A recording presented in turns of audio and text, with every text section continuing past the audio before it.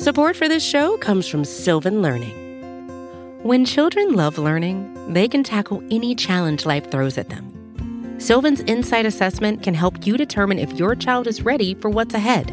It can also identify gaps in learning and point out areas that could be of concern for your child so they can tackle what's to come. And right now, it's the best price of the year at $29. Go to sylvan29.com to learn more and get your child's assessment for only $29. That's SYLVAN 29.com.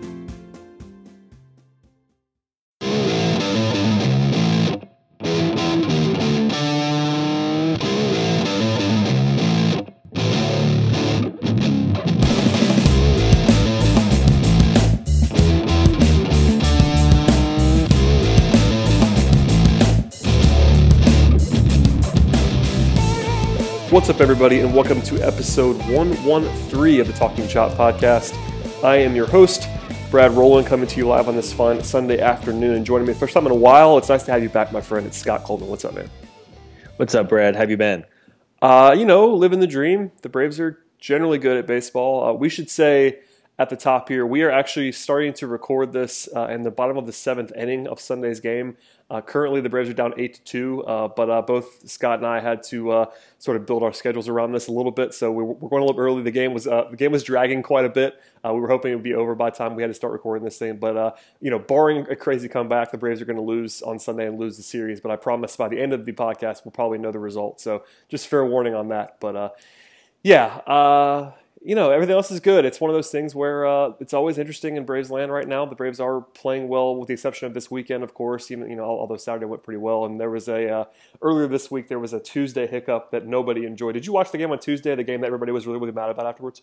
Yeah, it was miserable. That's probably the best way to put that. I think it's almost so far away now that it's not worth talking about blow by blow. But it had every making of a brutal loss between replay weirdness, umpire weirdness, general barbsness. It kind of had it all. So it was nice to see the Braves sort of bounce back from that. But that's one of those days where in the middle of it's like, oh man, maybe this is the time where things go south. But hopefully that's not the case.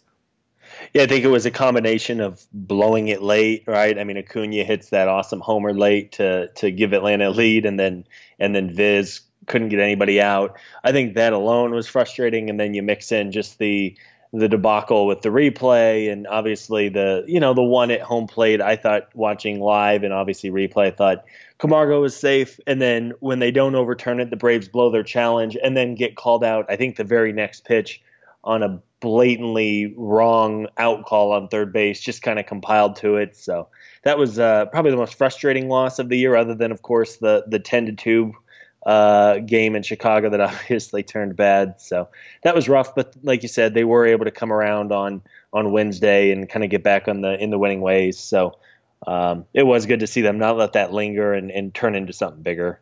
Yeah, if they had lost Wednesday and then had the rain out Thursday and then come out and what we presume to be a series loss to Miami, that would have been pretty brutal. But so the win on Wednesday feels significant in that way, because if they had suddenly lost 4 out of 5 here after that loss, it would have been kind of brutal.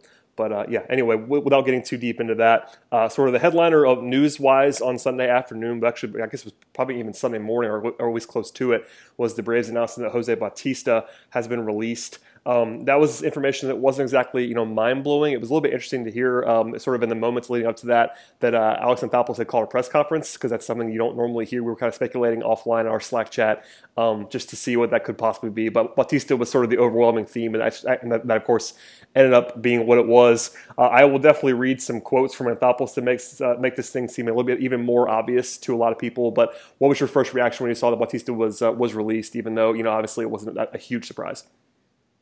Yeah, it wasn't for lack of giving him a chance. What was it, 2.5, 3 weeks that he was given a chance to stick? And, when he was already getting passed over by Flaherty and Culberson for at-bats, he had to figure it was kind of coming soon. Anthopoulos, and you touched on it, Anthopoulos kind of mentioned in his press conference that, hey, we tried, it wasn't working out. And after talking with a guy who he's worked alongside for many years, it was just kind of in everybody's best interest to go their separate ways. So, I get where the Braves were coming at. I think it was a worthwhile chance. I mean, I think he was paid $1 million, had $1 million contract, so they probably paid him what, $50,000 for the 3 weeks he was in Atlanta.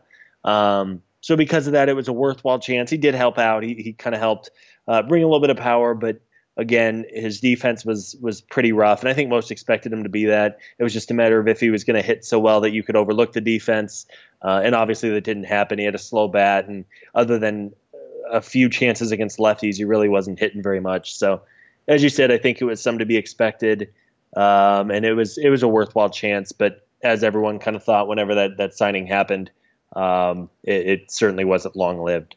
Yeah, I mean, credit to the Braves, first off, for not letting this ride too long. I think that's something that we said on the podcast a couple different times after they signed Bautista.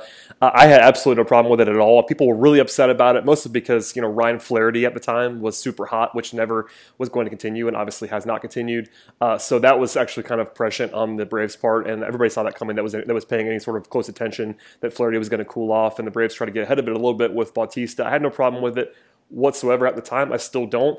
And especially because it was clear they were not going to give him a huge long leash, and the fact that he didn't look great, he's 37 years old. He looked like that was the case. Honestly, his plate discipline was still there. You could definitely see sort of the remnants of the player that he used to be, and a couple of at least bright moments over the course of his short stay. But just in general, bat speed was not there, and I think honestly, long term, he probably could have held on and been a quality-ish bench bat, sort of pinch hitter against left-handed pitching. But it's important to note that, like Anthopoulos basically said that, this is the quote from him, he said, and I quote, "We agreed if there's not going to be any playing time and there's not going to be any at-bats here, that's not just right for him. He needed to get going. We just agreed that was the best to give him that chance to get that playing time," end quote. So it seems like people were asking me that on Twitter and asking the podcast that on Twitter, and just kind of why they have to cut him versus just keeping him around as a bench bat. And that would be the reason why, in a vacuum, I think it's pretty clear he's still he's probably going to be a better hitter than Ryan Flaherty in a big picture sense. But Flaherty's got versatility and doesn't mind being a bench player, whereas Bautista clearly wants to at least play. And if he doesn't want to do that, he might just retire at this point in time. So one of those things where I think, ultimately this kind of was the only path that was going to happen once it was clear he wasn't going to be able to hit enough, because the defense was never going to be good, as we kind of all saw kind of immediately. And even in the minors, it was like, all right, well, he better hit. And that was kind of what we said as well. And he just didn't hit quite enough. So no big surprise there. I guess the other big thing as part of that release and part of that press conference for Anthopoulos is that Johan Camargo is going to be the everyday third baseman. That's the way that he described that. Not a huge surprise there, but what do you make of Camargo as the everyday guy there? I guess just choosing him over the other very very uninspiring options. So it seems pretty obvious, but what do you make of that?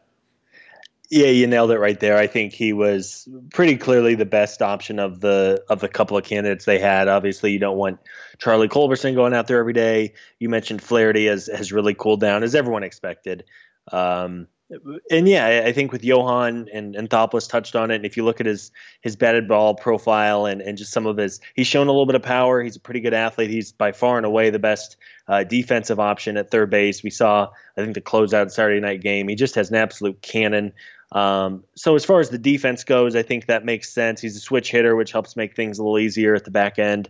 And again, he's younger. He's shown at least the ability over his, I guess, probably calendar year now, that he can somewhat hit major league pitching. He's never going to be an elite hitter by any means, or even an above average one, but he's not going to go up there and embarrass you if he can crank a couple of extra base hits and provide some lower end power and get on base in a reasonable clip. He's probably worth taking a chance on. I don't think you or I think he's by any means the long-term option, but it gives Austin Riley some more time. And of course, if they want to make a move and bring in an outside third baseman for the stretch run, which I'm sure we'll touch on in a bit, he's in my opinion far and away the best option at third. And I guess the Braves will kind of ride it out from here and be able to adjust down the road. Yeah, I mean, that's the thing. Like, I think both of us have said numerous times that we don't think Camargo is going to be an everyday option moving forward for this team, especially on their current trajectory as hopefully at least a fringe playoff team this year, and then hopefully in the future even brighter than that. I don't see him as an everyday guy, and I think there's a lot of value in his versatility and the fact that he can play everywhere and he's a good athlete, all that fun stuff. His arm, as you mentioned, the walk rate's very encouraging. I will say this year it's a pretty small sample, but he's walking I think 17% of the time coming into Sunday. That's very nice to see, and he's probably going to need that because batting average wise, I'm not sure he's never going to be that kind of guy. And power wise, he has a little bit of pop, But if you look at the minors, it was never exactly a profile of this huge power bat either. So I think Camargo is the best option. I would never say otherwise. I think people equate us saying that we don't think he's going to be a long-term third base starter as not thinking he's the best option now. That's not the case. It can be both. He can be the best option now and not a long-term option. And I think that's exactly what the case is, frankly, because the other options are just wholly uninspiring, frankly. I think, Charlie Culberson, we're kind of, we've been pretty clear on Culberson as really even a fringe major leaguer, frankly. And Flaherty, I get it at this point. He was super hot early on, and he has some value in other ways. But Camargo is far and away the best option. So playing him every day makes all kinds of sense, and we'll see, how that's going to work. We should bridge into the fact that we got a ton of questions about the future at third base. Frankly, one of them came from Jackson Peebles, who asked what the Braves will have to likely give up in a trade for Mike Moustakas or Jed Lowry. There's other options out there. Of course, there's the Josh Donaldson, Manny Machado tier, which feels less likely. But where are you at on the whole pursuit of at least a stopgap third baseman versus the possibility of Austin Riley coming up? Because that's of course been the topic of conversation the last couple of weeks, is Austin Riley potentially being in Atlanta sooner rather than later. So I guess, what do you think is the most likely scenario, and what would you be trying to do? Obviously, we don't know what it would actually cost to go trade for a guy, but reasonably put together a reasonable cost and just assume that and think if that would be the best option or not. Yeah, absolutely. I think it was Buster Olney this past week who had an article that if you're a team looking to sell, like Baltimore, like Kansas City, like potentially Toronto, the way they've been struggling, the third base market is going to be really heavy this year. I mean, you have Moustakas, you have Machado potentially, you have Donaldson, Jed Lowry is having a monster year. I mean, there's some, there are some very good options out there. So in that sense, you wonder if it'll be a less of a return than what you might expect. For me, as far as the trading or just rolling with Camargo or Riley, is obviously going to come down to the cost, and who knows what it is. Sometimes at the deadline, costs are far more than what you would think. And other times, I mean, you look back, someone mentioned the JD Martinez trade last year to Arizona. I mean, Arizona gave up practically nothing to get JD Martinez, and he was the best hitter in baseball the final 2 months of the season. And they obviously used that to reach the playoffs. So in that sense, you never know. If the cost is going to be multiple top 10 prospects for 2 months of a Josh Donaldson, of course you don't do it. Or even a Machado. I guess if they're in first place, you might think about doing it for a player like Machado, but even then I'd be hesitant because you really have no real chance, I think, of re-signing him personally. A lesser tier, Mike Moustakas, who's having a good year. Of course, we were all kind of discussing all winter long if they should or shouldn't sign him, and he's having a good year. I think for the next 6 weeks or so, they will roll with Camargo. They don't seem to be in any real hurry, nor should they be with Austin Riley. He's a guy who's only had, I think, something like 200 plate appearances in Double-A, and he's, of course, just getting his feet wet in Triple-A. So at least until maybe July 1st, I think they'll roll with Camargo. Evaluate then where Riley's at. If he continues to hit, then maybe you give him a shot and transition Camargo back to the utility role. And then, of course, it's kind of the cheap way of saying we'll see where they're at in 2 months. If they're in first place, maybe they do try to get a Donaldson or a Machado or a Moustakas. But if not, I think you just kind of stay the course and keep your assets and see if you can make a run with what you currently have. Totally agree. And by the way, forgive the beeping in the background. I'm sure everybody can hear now. My fire alarm's going off, so there's that. We're gonna keep recording because that's what we have to do. But anyway, one of those things where there's nothing you can do about it. So here we are. In terms of the return at third base, I think it's pretty clear that a 1 year guy is not going to be something that they're going to go crazy all in for, and I wouldn't recommend doing that. I do think Moustakas and Lowry are more reasonable because the price tag is going to have to be lower. You can't imagine. I mean, I guess Donaldson would make some sense because of the previous tie, but they're not going to sell low on him either. So I think Moustakas and Lowry are more likely than the other two guys, but Riley probably is more likely than that, I think, which is kind of crazy to consider that Riley might be the most likely option, but that feels like it might be the case. Yeah, I'm with you. I mean, there we go. Much better. I think with Riley, he certainly has the most long-term upside of the bunch. But I think at this point, and you look at the rest of the roster right now too, I'm not sure it makes sense to push him through right now. I'm not sure that an Austin Riley at third base is going to be the difference between this team contending and not contending, just because there's some other talent on the roster. So I think we're in agreement here. See where he's at. Let him continue to get experience in the minors. Not everybody is going to be a Ronald Acuna type who can blow through all three levels of the minors and then come up and be immediately successful. There are some things he could obviously work on. One, just from a plate appearance perspective, and two, you look around and you look at his numbers, and he's obviously shown the power and ability to make contact, but he is striking out at higher than I think more than a fourth of his plate appearances. Last I looked, his strikeout rate was 26 or 27%. His walk rate is only 8%. Not that those are prohibitive numbers at the big league level for being a successful player. There are a lot of power hitters with those similar kinds of levels. But again, it's not as if he's bored at AAA and is not even getting challenged and is going 2 for 4 every night and just and not even being challenged. So a little extra time in AAA doesn't hurt. I know Anthopoulos has said multiple times they're going to be more conservative than the last front office when it comes to promotions, and him getting another 4 or 5 weeks while you have at least a capable third baseman with Camargo, I think probably makes the most sense for all parties involved. Yeah, for sure. And hopefully the beeping noise is a little bit less now. I had it muted, and now I'm in a closet. So there's that.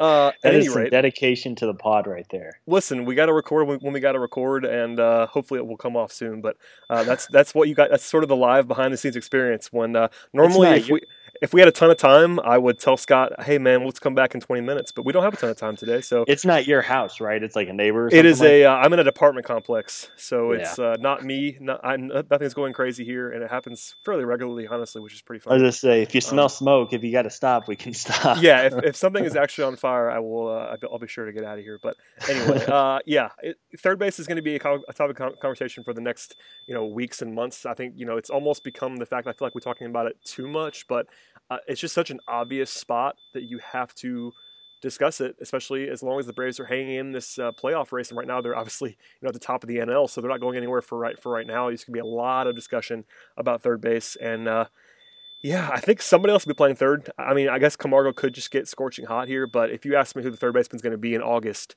I think it'll either be Austin Riley or someone they trade for. But I'm not 100% sure on that. Maybe Camargo is good enough where he holds the job, and they don't feel the urgency to do that. I don't think that's going to happen necessarily, but it's at least a possibility. Yeah, they have options, which is a good thing.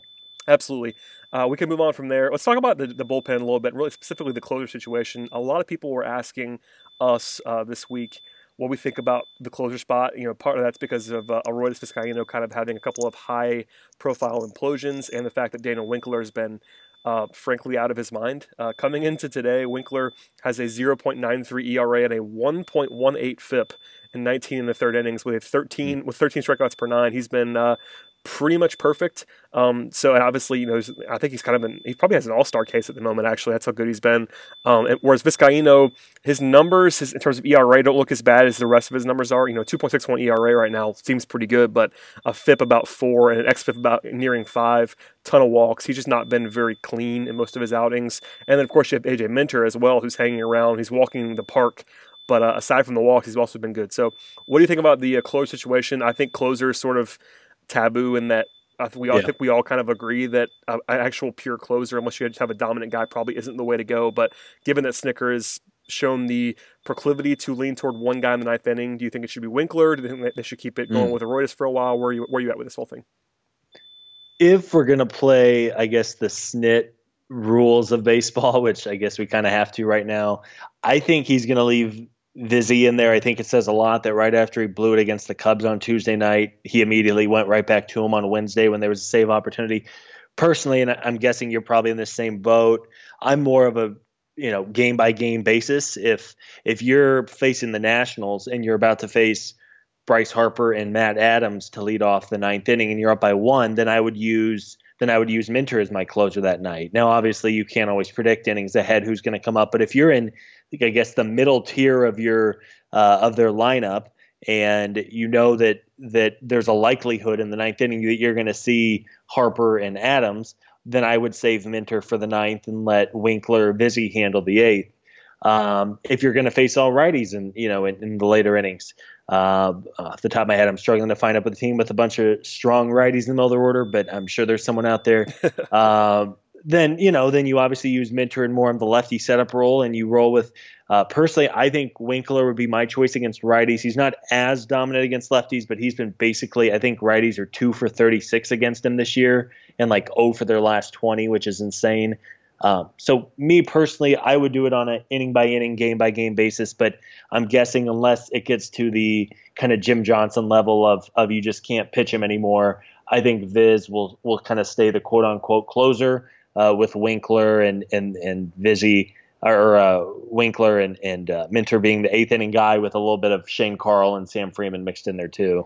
Yeah, I mean, you did hear Snick kind of say that they would at least consider using Winkler and Minter in that situation, but at the same time, his actions have sort of leaned toward Vizzy, and I think we have to assume that moving forward. I guess just on Winkler specifically, he's 28 years old. He's been good at times in the past. Also has had a couple of interesting spells. Has had some injury issues, all that fun stuff. You actually was a starter for a long time with the Rockies back when he was coming up as a prospect. Do you think any of this is real? Obviously not 0.93 ERA real, but it feels more real than a normal guy that I would be saying with this. Like, for instance, Shane Carl, who's been incredible, also doesn't feel like he's as sustainable as Dan Winkler does. But Winkler's stuff is so good that I think he actually might be like legit, quote unquote closer kind of guy moving forward.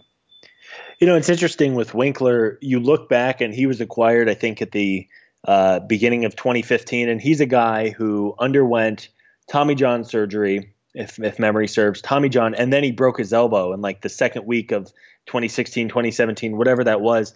So the fact that through all of his injuries that you had not only one, but 2 entirely different front offices felt he was worth holding on to over all that time, keeping him on the DL, keeping him on the roster, I think says a lot about him. And obviously you don't need 30 years of scouting to look at his pitches and go, man, this guy can get big leaguers out. So I think that screams volume. I do think he has a chance to be a closer. Now, I never know if it's more of a mindset thing or if it's just something that writers write about that 9th inning mentality, the 3 hardest outs of the game to get, et cetera, et cetera. I wouldn't hate to see him get a chance, but it's pretty obvious that what he's doing right now is being effective, and I'm not sure you necessarily want to start jacking with the middle of the bullpen when the later innings have been a little bit of a trouble. I guess the 9th inning has been trouble. So if he was to be made closer, let's say Vizzy gets hurt, and he has gotten hurt in the past, I would imagine that he would be fine in the 9th. Now, again, I guess you have to kind of cross your fingers that he's not going to get spooked by that, the big scary 9th inning. But absolutely, he has as good a stuff as anybody. We talked about it the other day. He probably deserves to be an all-star, even as good as he's been this year. We'll see if he can keep it up. But he does seem more legitimate than someone else like a Shane Carl, even though Carl's been great. I'm not sure he's just quite this good. But absolutely, if something happens to Vizzy, I would be more than comfortable sending Winkler out there in the 9th. Yeah, I totally agree. But also, are you worried about Minter at all? I think I'm not necessarily, but he's been walking a lot of guys for a while now. Like at the end of last year, he had some walk issues in the minors. This year he's walking 6 per 9. It's a very small sample. It's 12 walks in 18 innings, so it's not like it's anything to freak out about. But are you worried at all about Minter right now? Because I think I've heard some at least rumblings that people are a little bit worried. Maybe a little bit, but I think it just comes to throwing strikes consistently, and I'm not too sure it's at the level of concern. He does have a sky-high walk rate. I think part of it is hitters just don't swing against him. He has a pretty low swing rate against him. I think it's because they don't even see the ball half the time as much as his cutter and his slider move, especially a lefty. I can't imagine facing him as a lefty. So obviously you want to get his walks down, but I'm not sure it's at the level of, having a real concern. Yeah, I'm with you, actually. I just think, people see that walk rate, and I understand why they're freaking out, especially after the fact that last year in the majors, he was like basically perfect in every way. Yeah. The fact that he's struggled a little bit with his command, I mean, that's probably actually a little bit more than a little bit, I guess, in terms of walk rate. The rest of his profile has been pretty strong, though, which is good to hear and see. Yeah. We can move off the bullpen for now. I got an interesting question about Ronald Acuna, actually. He's had a good game on Sunday, which we should note. He has 2 hits today. Very, very positive performance from him. So view that through the prism of this. But the question comes from Kenny Williams, and he says, has the evaluation between who has the higher upside between Albies and Acuna changed at all? And he adds, it seems like previous comps between Altuve and Albies were superficial because of height and all that stuff, but now perennial all-star seems like the floor for Albies. That's the way you put it. That seems a little bit lofty for me. But where are you at with those two guys when compared to each other? And also, what have you just seen from Acuna lately? Yeah, I think Ronald's had some bad luck. Obviously, he's at the league leader, on the leaderboard of hard hit ball, and I think his BABIP before today was about 310, which honestly seems low for as hard as he hits the ball. So he is struggling a little bit. He struck out a little bit more than you would like to see. But again, you have to remind yourself, this kid, he's 20 years old. He's going to have inevitable struggles. And really, he's just had some poor luck. I think he's, off the top of my head, I think he's hit 4 or 5 right to the warning track that just missed being home runs. So he'll be fine. It's, the Albies Acuna debate. I don't know if we necessarily need to start, and not just you and this, but who's going to be better, who has the higher. I mean, I think both guys are going to be stars. Personally, I think the world of both. They're going to be different players. I think Acuna, just naturally because he's a bigger guy, is going to have a little more power to him. But Ozzy is going to do his own thing as a middle infield. I don't know if you talk about who's going to have the higher ceiling. I think both are going to have high ceilings, high floors. I think both are going to have high floors just simply because of their glove and their base running ability. You put that speed and defense in the mix, plus defense, they're going to be valuable even if they don't hit, and obviously they are going to hit. So I think Acuna will be fine, and obviously Ozzy's had about as good of a first 2 months as anybody could have possibly hoped, and I don't see any reason why he can't at least at some level keep this up. Yeah, I mean, Ozzy's not walking, which is a bit of a concern, and his OBP is kind of low, but the power's been ridiculous. I do think Acuna's ceiling is higher, and that's not a shot at Albies. I think that's just because Acuna's ceiling is absolutely off the charts. As is Albies, by the way. He has a very high ceiling as well with the way that he's come in and done what he's done at his age. I think Acuna's traditional upside is a little bit higher, but I'm not at all worried about Acuna. He was good today. He's hit the ball hard pretty much the entire time, and even with the bad luck, which I think you could pretty much see fairly easily, he still had a 116 WRC plus coming into Sunday, and it's going to go up based on Sunday's performance. So he's been strongly above average at the age of 20. I'm not at all worried about Ronald Acuna.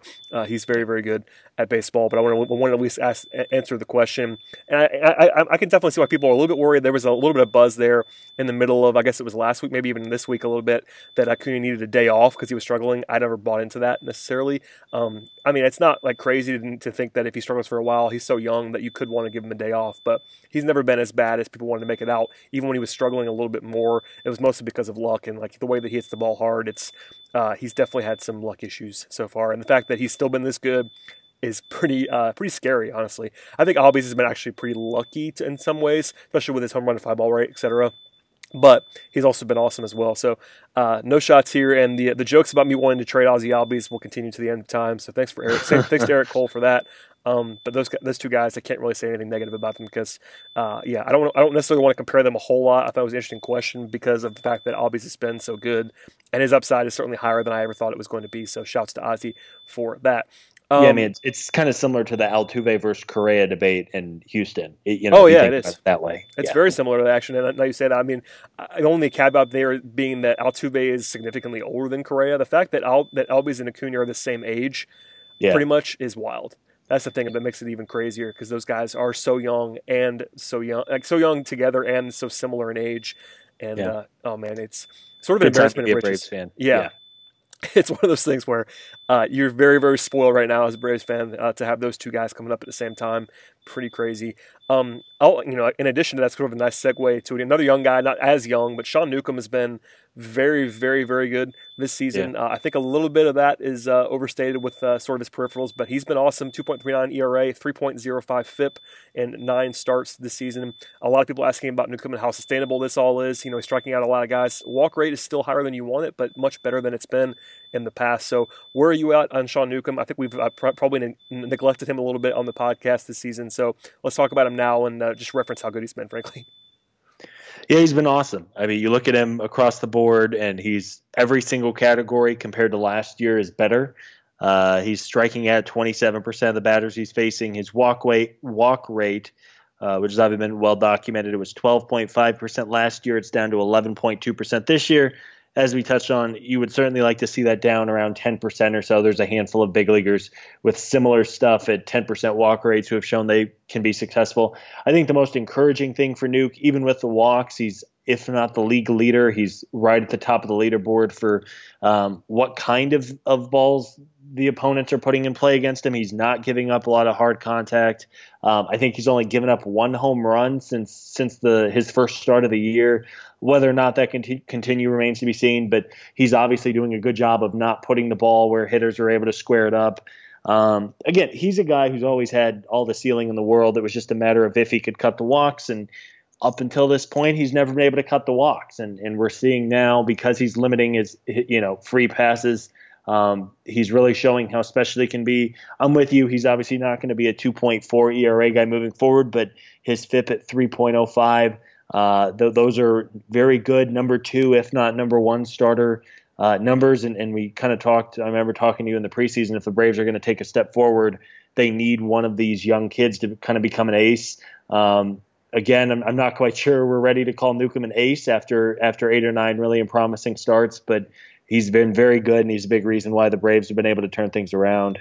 You just don't see, aces, quote unquote, with 4 per 9 walk rates. That just doesn't happen. But he can be good, and he has been good, and the 3.05 FIP is instructive. He has been lucky with BABIP, which you kind of mentioned. He's been, he is inducing light contact, which is helpful, but that's still pretty low for expected value. The ground ball rate's very encouraging, almost 49% ground ball rate. That's something that he's going to have to keep up if he's going to walk guys. He's been very good at inducing ground balls, which is definitely helpful, but there's also some luck involved there. Not too many bleeders getting through for Newcomb right now, but listen, through 9 starts, you can't have possibly asked for more for Sean Newcomb, frankly. He'll be 25 in June.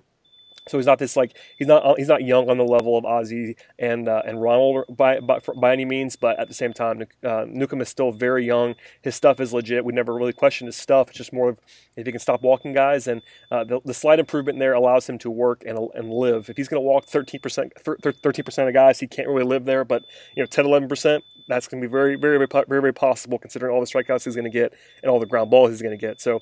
Moving forward, do you think that 3.05 FIP is an instructive ERA benchmark, or do you think he's actually probably going to be a little bit worse than that moving forward, at least for this season?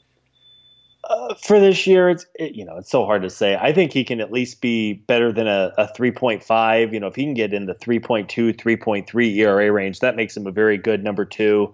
And I don't see any reason why it couldn't continue. Now, you do worry with a guy who's really struggled to throw strikes really throughout his entire professional career that, mechanically there's going to be a tweak or something like that. And all of a sudden he's going to start walking guys at the level he was last year, which is going to hurt his ability to be successful. But so far, everything looks good. He's throwing more strikes. He's getting ahead of hitters. And as he touched on, he's not throwing balls down the middle of the plate. His strikes are good strikes, if you will.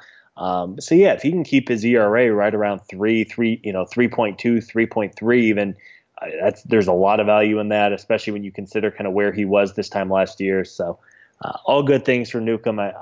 His emergence has really also kind of taken off some of the heat off. Tehran obviously on Sunday struggled. Brandon McCarthy's had a rough month.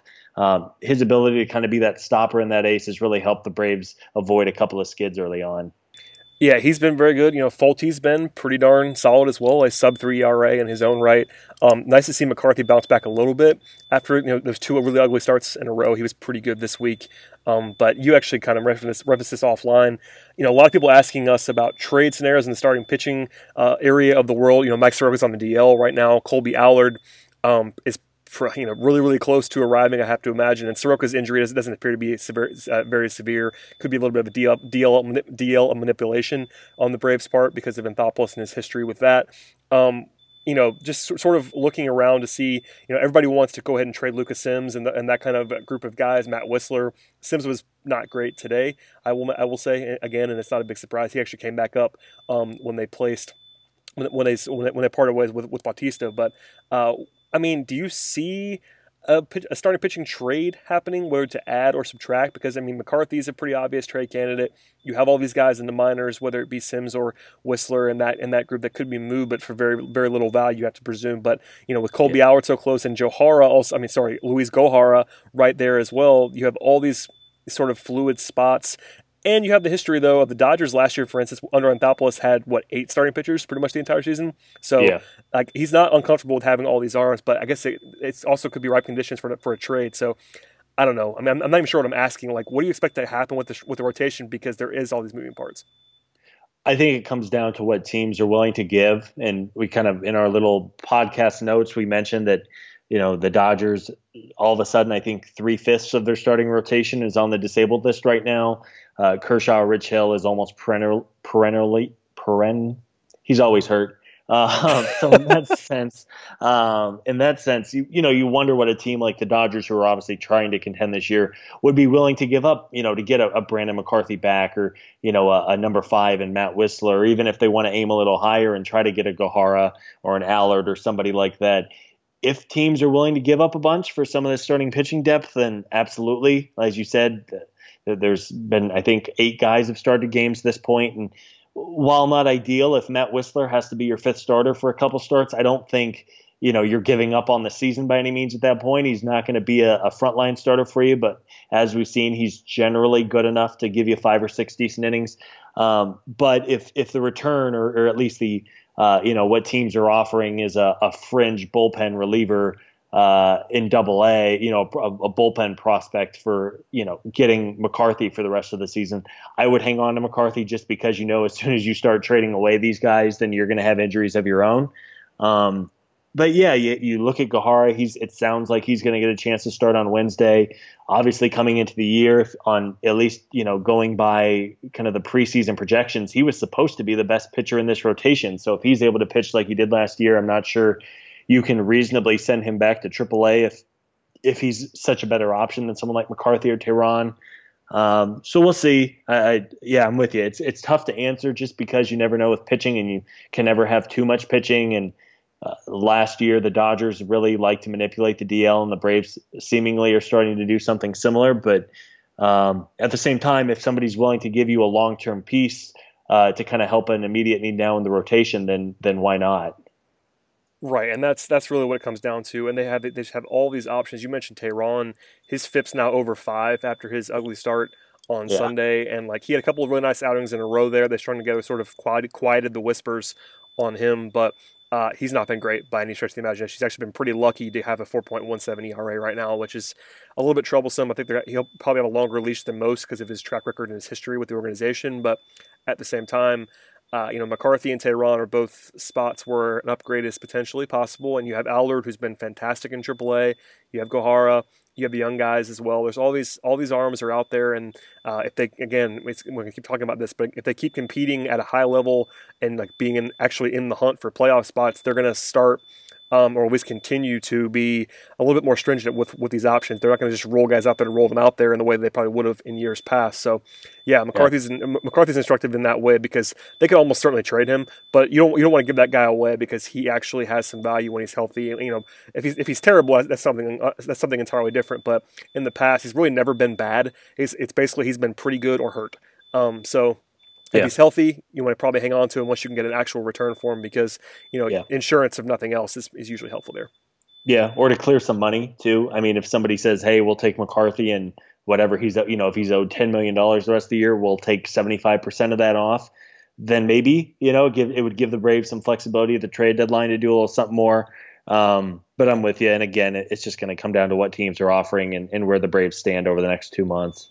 Absolutely, and the pitching staff's going to be something definitely to monitor, because it's very weird. It's kind of not crazy to consider, and it's pretty expected in a lot of ways. But you're going to see a ton. I mean, I think Colby Allard's going to come up fairly soon. I don't know when or how. Something needs to happen for that to happen. But he's been so good at AAA, and there's been so much buzz about his polish that it's almost going to be hard to keep him down. And then you have Soroka, who was very good in 3 starts. I mean, his last outing was not necessarily ideal. He has that little, he's dinged right now. But on the whole, you look at all his peripherals, aside from the really unlucky BABIP, he was actually quite good as well. So, and is he still 20? I think he might be still 20, which is outrageous. All right, last thing before we get out of here, Dansby Swanson is back, which is good to see. Obviously, he battled the wrist, and I think he's actually 0 for 3 today, at least as at the time of this recording. But I'm looking at it now. He has a 99 WRC plus for the season after being 0 for 3 today. So he's certainly leveled off this scorching hot start. What are you expecting to see from Swanson the rest of the way, though? Because I think we all knew he was going to cool off a little bit from the beginning, but the reckoning has come, and of course he missed all that time. So where are you with Dansby now before we get out of here? The wrist injury is the biggest concern for me. Wrist injuries can really jack with hitters. I mean, it was kind of what messed up Jason Hayward, and obviously Dansby was trying to play through the wrist injury, and he just struck out again, so he's 0 for 4 today, it looks like. So it is a concern. He was cooling down, as you said. He had such a great start with a 420, 430 BABIP, whatever it was, through the first 3 weeks of the season. That wasn't going to continue. It would be nice to see him show a little more power. I would hope that if he continues to struggle for another week or so, the Braves might look at putting him back on the disabled list to try to get him healthy, because that's not something you want to have him play through and permanently damage his wrists. So it is a bit of a concern. We shouldn't freak out over starting 1 for 7 or whatever he is since coming off the DL, but at the same time, you need to get him right, and you don't want him going up there and swinging through pain or not being able to lift anything. He did switch to of course, Kurt Suzuki's bat, which is an interesting change for him. Hopefully it gets him some relief. But I'm a little concerned about Dansby. Personally, I don't know how you feel about it. Yeah, I'm a little worried, I have to say, just because of the fact that, the cool-off was there. I was never as worried as everybody else was last year, frankly, but I also was tamping everybody down when it scorching hot at the beginning of this season. So I think Swanson's just going to be a fine, average-ish hitter that plays defense at a premium position and does fine. I think he obviously has some room above that, but for now, I think my expectations are pretty much what he's been so far on the whole. A 100 WRC plus kind of guy with quality defense at shortstop, and it's a valuable player, even if it's not a superstar. Basically, that's kind of where I am with Dansby. Yeah, which isn't a bad thing. Not everyone's going to turn into a star, but you hope for his sake if he can be a 2-win shortstop regularly the next couple of years, especially if guys like Albies and Acuna and obviously Freddie keeps doing his thing, and if Riley or a comment you don't need. I guess what I'm trying to say is you don't necessarily need Dansby to become a superstar for this rebuild to work, right? You can, if he's a reliable glove at short with an average or subpar, slightly below league average bat. I mean, that'll play. Obviously, you would hope that he's better than that, but if that is who he is at a cheap cost, that's not the end of the world. No, I mean, it would be a slightly disappointing for a lot of people because he was the number one prospect in baseball. But at the same time, if that guy becomes an actual starting level player, it isn't a disaster. It's just not. I think there's still room above what I outlined there of what he actually currently is, because he is still very young. I mean, Dansby, I think we're all spoiled because of all the 20-year-olds killing the ball, but he's 24 years old, and he only has 800 plate appearances in the majors. So it's not like he's this guy who has to be just this moving forward. He can be good. My expectations are pretty low, but even right now, he's already a 1-win player this season in 29 games. Yeah, I'm not expecting him to suddenly be a 4-win player, but if he's a 2.5, 3-win shortstop, that's a good player. It's like Ender Inciarte. He might do it in a strange way, but you look up and he has 3 WAR. That's a valuable player. Mm-hmm. Yeah, absolutely. You don't when you're as good defensively as that, you don't need the elite bat to be a playable big leaguer. Absolutely not. And again, he's not a bad hitter either. He's just sort of less than inspiring, but that's okay for what it is. Before we get out of here, where are you at with this next stretch? Because the schedule gets a little bit interesting in the near future, especially when you're talking about losing a series to Miami. And as we record this, looks like all the world that the Braves are going to be losing this game to Miami on Sunday. So no surprise there based on the 9-4 entering the 9th inning score. But the rest of the schedule coming up here in late May and June is going to be not necessarily easy. So let's go through that a little bit. Yeah, their next 4 series at Philadelphia, who, depending on today's games, will either be tied with the Braves for first or a half game back. The Red Sox in Boston next weekend is going to be a monster. That's as good of a lineup as there is in baseball. And then the Braves come back home against the Mets and the Nationals. So we will learn for sure. I think after that National Series, it'll be June 3rd, which is certainly at the point of it's not early anymore. And if they can survive the next 2 weeks against 3 really what appear to be really good teams, and obviously the Mets with their pitching staff can win a series pretty easily.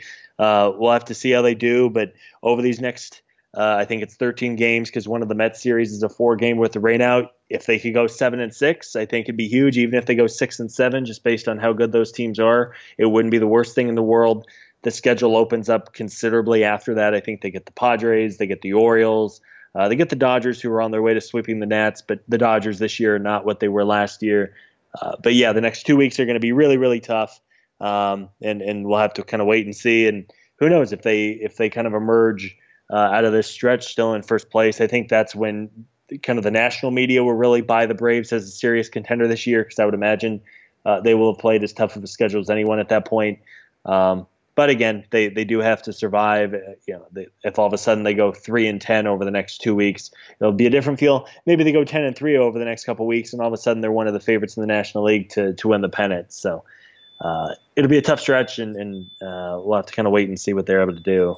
Yeah, these next 6 games especially, I think, are instructive. 2 road series in a row at Philly and at Boston. I would blindly take 3-3 there. Absolutely. Let's just fast forward, and even 2-4 would be a pretty decent result there. I know the Braves are 17-8 on the road this season. They've been much better on the road than they have been at home in a pretty small sample. But just don't get killed against Philly and Boston the next 6 games, and you'll be in a good place, I think.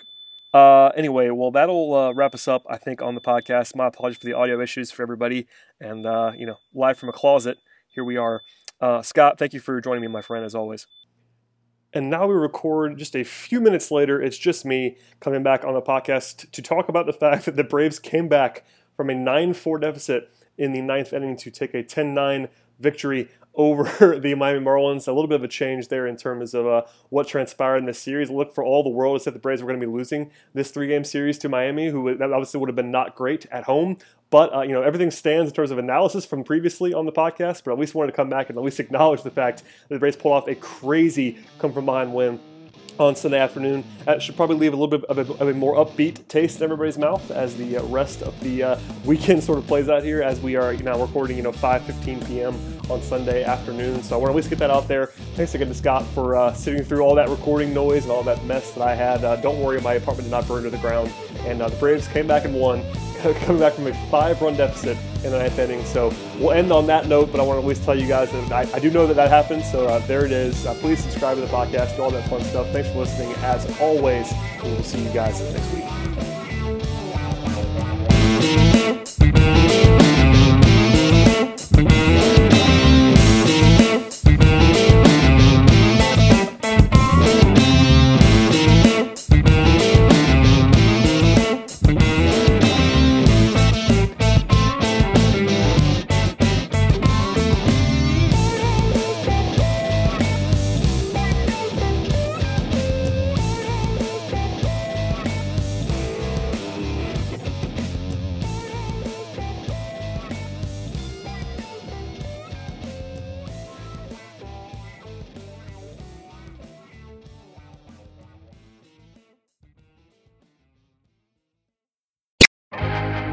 First thing in the morning, as soon as you wake up, the to-do list starts. Does the car need gas? Hopefully those leftovers are still good. Why did I get CC'd on Call Mom? No. You can't escape the to-do list, but you can make the most of your me time with a relaxing shower using Method hair care products. Try Pure Peace Volumizing, Simply Nourish Moisturizing, or Daily Zen Shampoo and Conditioner for daily use. All formulated with long-lasting fragrances and are safe for color-treated hair. Reconnect with the best version of yourself. Visit methodproducts.com to unleash your inner shower.